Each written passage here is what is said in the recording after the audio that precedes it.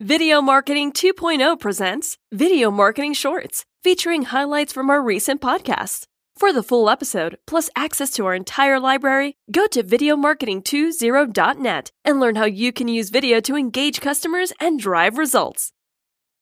How does a company make a video more evergreen? Now, how do you make that video last a little bit longer, knowing that you're going to eventually have to change it because the software changes? No, that's a good question. It's something we're dealing with basically on a daily basis. First of all, if you're a really early stage startup, then it's something that you should keep in mind. Don't spend tens of thousands of dollars in your video if you know your UI might be completely different in the next couple of months.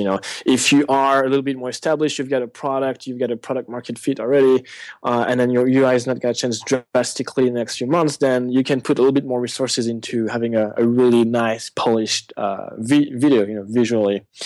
Now, as I said earlier, there's a few ways to deal with extending the life shelf of your video.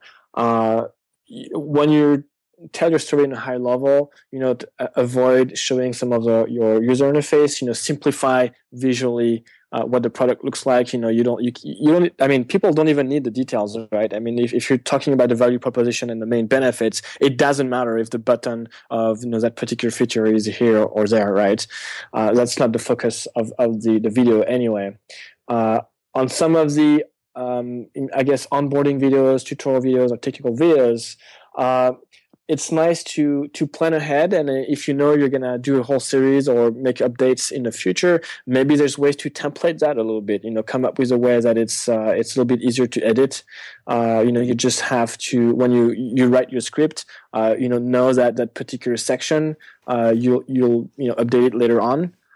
So it's a lot of planning ahead. But if you think about it, and in a thorough way, I think there's ways to be efficient about it. That was an excerpt from episode 45. How to use video marketing for your SaaS, software as a service related company. Listen to the entire podcast at videomarketing20.net, the destination for all things video marketing.